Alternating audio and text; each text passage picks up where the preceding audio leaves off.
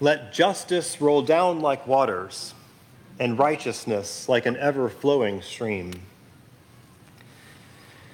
Written around 2,100 years ago, these words from the book of Amos are still as powerful today as they were then. And Amos was not a prophet by trade. In his own words, he was a herdsman and a dresser of sycamore trees.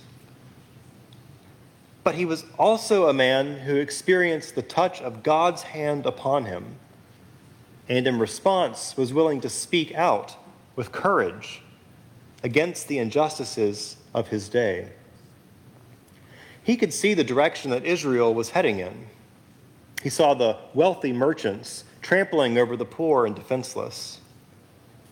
He saw public leaders living in luxury and unconcerned over the plight of their people. Their religious ceremonies were meaningless, born of hearts that were trying to appease God rather than please God.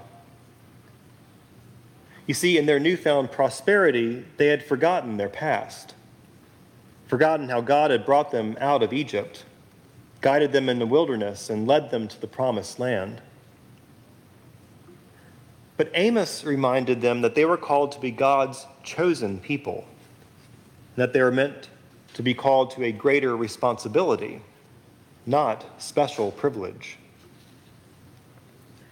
Amos's main purpose as a prophet was to call those people back to God and urge their repentance and restoration as God's people, so that on the day when Israel was crowned with glory and honor, it would be a day of light and not a day of darkness or a day of God's wrath, as Amos had predicted would happen if they continued on that current path. God was not interested in their empty rituals and offerings. The only offering God sought was the offering of themselves. Only then would justice and righteousness truly rain down upon them. And it was with this real sense of urgency that Amos called his people to change. Tomorrow, he said, might be too late. As we approach the end of the Pentecost season, our readings on Sunday mornings have taken a drastic turn. For many weeks now, we focused on discipleship and learning from Jesus' teaching to his disciples on how we can pattern our lives on their example. But now the emphasis has shifted to the end time, that day when Christ will return to judge the living and the dead. It's not something we usually like to think about, or honestly like to talk about much in the Episcopal Church. There are many things in our lives that fall into the same category, things we'd rather put off until tomorrow, or even forever. Things like giving up smoking, or going on a diet, maybe going to the doctor for a long overdue checkup, or making out a will. After all, we're very busy people, aren't we? And so we'll write that letter to our good friend next week, or we'll call our sick aunt tomorrow when we have more time. Someday we'll remember to say, "I love you," to our family as we fly out the door to another meeting, or to thank God for the many ways God graces our lives as we move through each and every day. Like the Israelites, we might actually get away with this for a time. But what these readings have to teach us, and what honestly we already know from our personal experience, is that there is not always that next time going to be available to us. And tomorrow may indeed be too late. Our gospel reading this morning brings us a similar message. In the words from St. Matthew, we encounter 10 bridesmaids, all dressed and ready with their lamps to accompany that grand bridal procession. In those days, the groom went to the bride's house first, and then after some time, the procession accompanied the couple to the groom's house, where the wedding actually took place. Now, to anyone who's been involved with a wedding before, it probably doesn't come as a surprise that there was a little bit of delay at the bride's house. And so these 10 bridesmaids get tired from waiting, and they all fall asleep. But when that call finally comes for the procession to begin, they all quickly assemble, and they find that their lamps are low. The others wouldn't give them any of theirs because they said, "Go buy some for yourselves."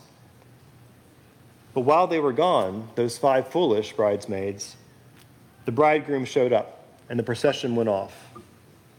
And they all went inside his house for the big celebration, and the door was closed shut.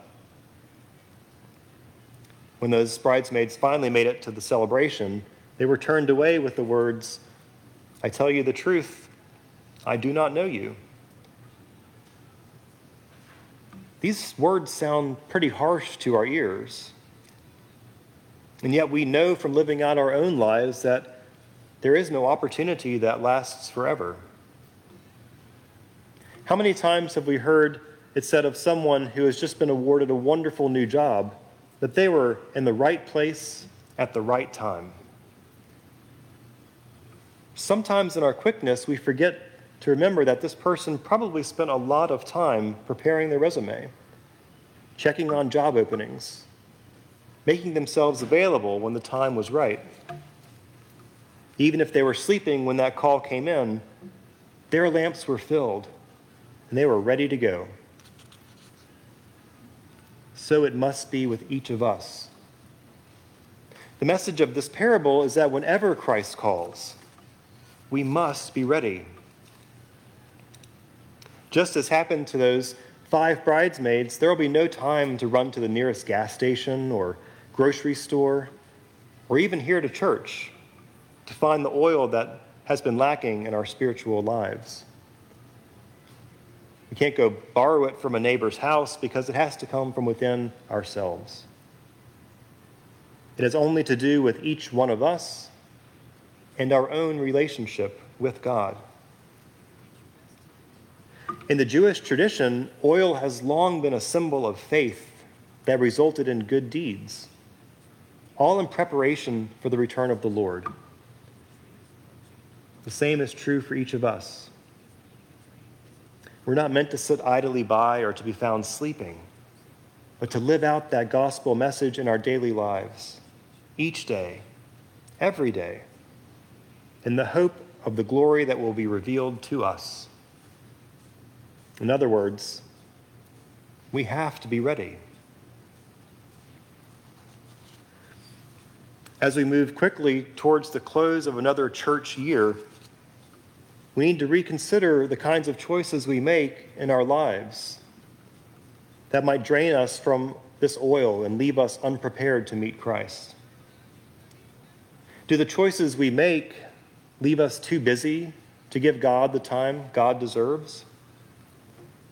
Do these things take precedence over our spiritual lives? Is there some group or ministry in our church you've thought about joining but just never got around to it? Is there someone in your family you need to make peace with? Or perhaps an elderly neighbor who would be cheered by a phone call or a home-cooked meal?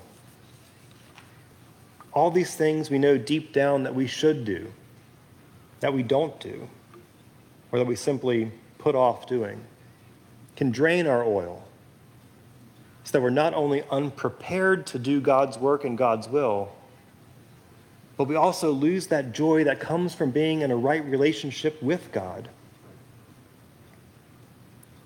Jesus' challenge to us is that we demonstrate by the way we live that we are part of his celebration in every moment of our lives, and that we're ready to join that heavenly banquet right now. Of course, there are things in this life that we have to do and things that we want to do, and that's okay.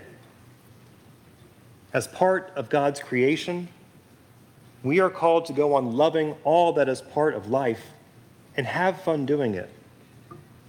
But at the same time, to always keep in mind where we are going and what our final destination will be.